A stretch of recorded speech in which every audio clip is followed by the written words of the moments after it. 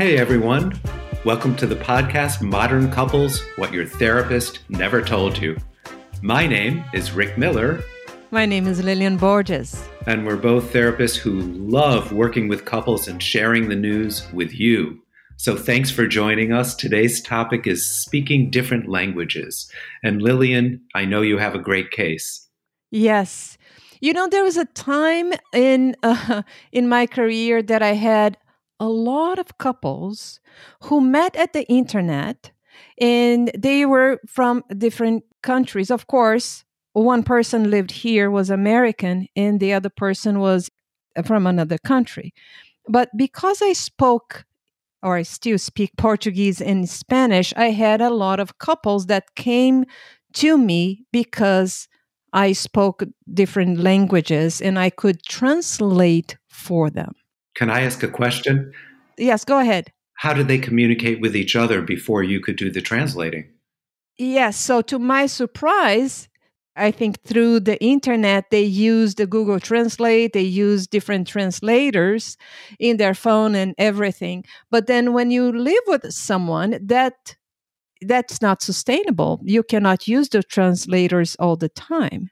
Hence Lillian as the couples therapist. Exactly. So nowadays, I do not accept those cases anymore because it's too much for me to translate.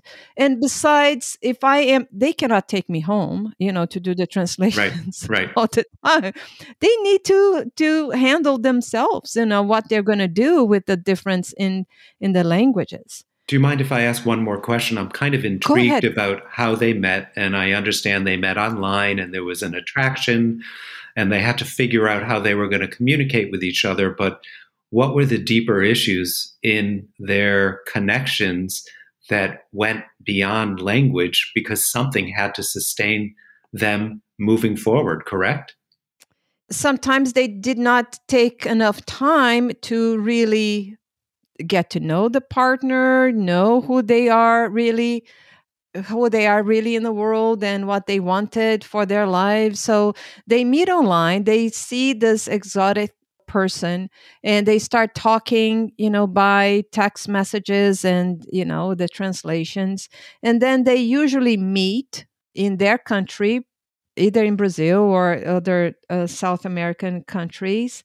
And it's lovely. It's vacation time. They usually spend a couple of weeks or 10 days together. And then, so they fall in love. They create the attachment, but the base or the foundations of the relationship is not there.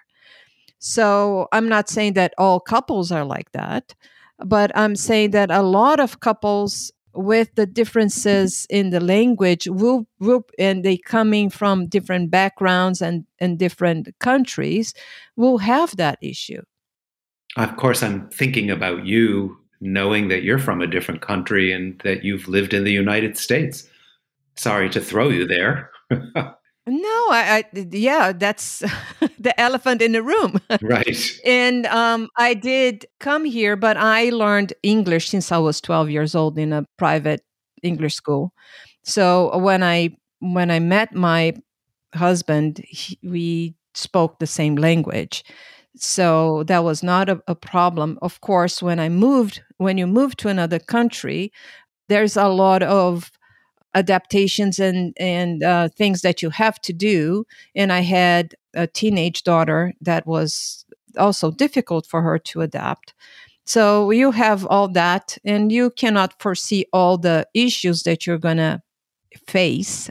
But I think that it's what brings me, makes me or surprises me is that couples who do not speak the same language, they make this huge investment and change in their lives, and to live with a partner they don't know very well, and they cannot speak the same language. It sounds so scary and alienating to me to be in a new relationship, not really know each other, and suddenly be thrust into living in a different place and realizing that the person that you fell in love with is so different from what you expected them to be, which is, of course, the case for many couples. that come to our offices for couples therapy. Yes, yes. But you brought something really important, is that we do need to have a very solid foundation for the relationship. And in order to have that, you need to get to know each other. And a lot of times we do not take the time. We have to understand that every couple is a multicultural couple, in a sense that they come from different family backgrounds, from different states, part of the country. Alaska is very different from Alabama. It certainly is. It's from two different planets. And we need to understand who are the culture, who is the person that we are married into, really. I also think it's up to each person from a different culture to spend a lot of time talking about their families, to educate their partner about their culture that they're from and what the norms are, and to have conversations about what's similar in their upbringings, or predictably, what's different in their upbringings and what that means for their own day-to-day life. And I'm thinking about one couple in particular that I've worked with, where one person is from Asia, and the experiences of these people were so vastly different.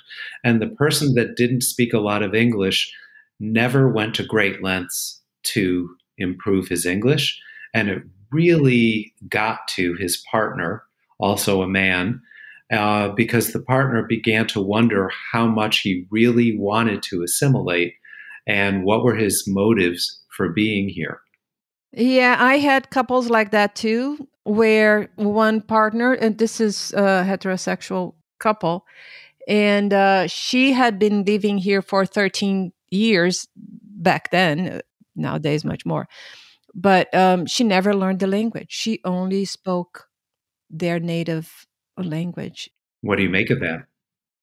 I think that in her case, the husband was very controlling, maintaining her own language, and she was actually protecting her individuality, herself, because otherwise he would be too intrusive in everything that she did. So I know you well enough to know that you wouldn't want her to give up who she is as a couples therapist, but you also wouldn't want her to use her power unconsciously or maybe consciously and indirectly.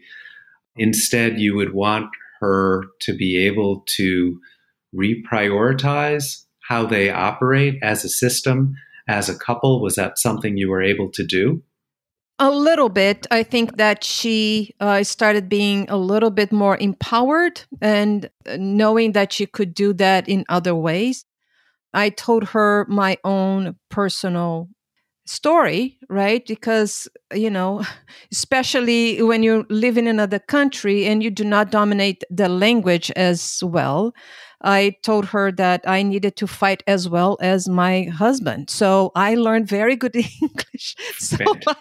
With specific so we words. are at par. Yes, so we are at par when we are discussing or when we are in conflict. Yeah. Otherwise, would not be fair to me. I have some friends I'd like to talk about. They're a multicultural couple, both from different countries. They are so respectful of each other. They say each other's names with the right dialect, with the right accent. The Spanish-speaking woman has taught her children Spanish, and I'm supposing her husband also speaks Spanish, and her culture is part of their daily life, and it's strong. Oh, I love that. Isn't that nice? I love that. Yes, because trees need to have healthy roots to grow and be healthy, right? So it is the mother and the father part of the roots of the tree. And sometimes when a person comes to the U.S., depending on the environment where they land, the environment are not very welcoming. So they feel that they have to let go of, their background. And sometimes that's why they do not want to learn the language, because they do not want to let go of part of who they are. I can't say I blame them. What a horrible feeling to have to kind of Yes. peel off something that's been so integral in your entire life. Exactly. But when your partner welcome that, values, respect, honors that, and not only that, they teach to their children, I think that's the best case scenario. That is wonderful. And I think visiting the partner's country is also important because there are things that you cannot teach or talk about verbally. You have to be there to actually experience. It's kind of interesting how many cross-cultural couples I work with, and in some instances, they don't even FaceTime with their families and their partners together. So they'll go to a different room and FaceTime or Zoom, and I'll be saying, why don't you introduce them to each other? And it's interesting how they avoid making that connection stronger, which will only help their relationship with each other and their family connection as well. I think it has to do sometimes with saving face for the family. Because they don't speak the same language, they feel a little embarrassed. The family members feel a little embarrassed Yeah. to talk to the partner. So there's a little bit of strangeness sometimes. And that's why I said going to meeting them personally, going to the country where your partner is from is so important, right? Because then you have the energy, you can make the connection with the family in a different way. I want to add a little wrinkle to all this for gay couples that grew up in countries and families that don't really understand what being gay is or are homophobic. That presents a whole other layer and a challenge, which is why a lot of these couples are protecting themselves. However, isn't extended family so vital in all of our lives and in the well-being of our family, meaning couplehood? Yes. And some cultures, like Asian cultures or Latino cultures, the way that family is involved in their children's life, it is much more involved, very different from here. And sometimes the partner doesn't understand that. There is a little bit of a conflict there. Yeah. I want to switch gears a little bit. That's a part of this, and you and I have spoken about it, which is there are a lot of ways that couples communicate that's also nonverbal. We express joy, we express intimacy, we express love, we express irritation. And sometimes these states don't need a specific word to convey it, and we can read our partner's body language. We can look at their face and get a sense of what they're experiencing. We can choose to be open, available, and expressive, or closed off and protective. So I think the nonverbal communication is a big part of how couples from different cultures and that speak different languages are able to understand each other. Yes. And I think when we talk about cross-cultural couples, we see that communication is not only the words that you use. A couple is a team. If what you're saying is not being understood by your partner, it is the job of the two of you, your responsibility of the two partners to make that work. So do you use the communication as a weapon or as a bridge?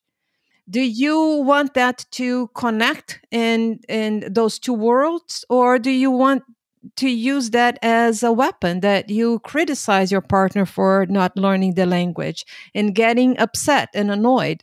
Oh, well, you married or you chose your partner who don't speak the language. You knew that problem, when you married your partner. So it is the responsibility of the two of you to communicate well. Absolutely. And I think what you're getting at with this is really central to all couples, which is we have a choice about how we're going to communicate, how we're going to express our closeness or our dissatisfaction and how we deal with it. And frequently, the couples that come to my office have been stuck in a pattern of only expressing displeasure and not expressing enough pleasure. Don't you think that 90% of your clientele, maybe even higher percentage, come to you saying that they have communication issues? Oh, yeah, absolutely. Yes. And a good number of those people, of course, want us as the couples therapist to fix the other person and sometimes to kind of get them caught. See what they're like? See what I mean? See what I have to deal with? Yes. There takes two to tango. Yeah. And I think that communication is a big issue, but it's not always means the same thing for different couples. I think, yes, they do have communication issues. Most of us do. But what does that mean for each couple is different. And it's our job to help them figure that out. And I think that every couple has their own love language. We were talking earlier about sleeping with the dogs, and that can be one love language.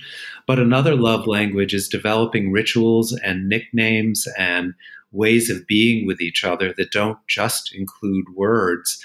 And to make sure that each couple emphasizes how they love each other, how they connect with each other, and what about their bond is so important.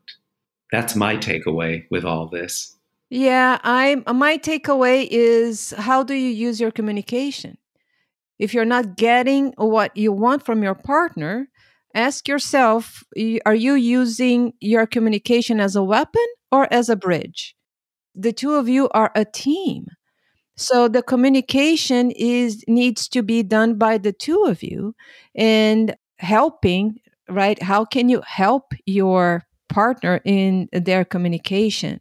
I love the word bridge, Lillian. It's a perfect metaphor because it is a bridge between being connected, but it's also, in this instance, a bridge between two different cultures that needs to be connected. Two different worlds, yes. Yeah. Exactly. Well, thank you. This is a great topic, and I love it. It's fun. Thank you. So thank you for listening to the Modern Couples Podcast, and we hope to see you real soon. See you soon. Take care. Bye. Bye-bye.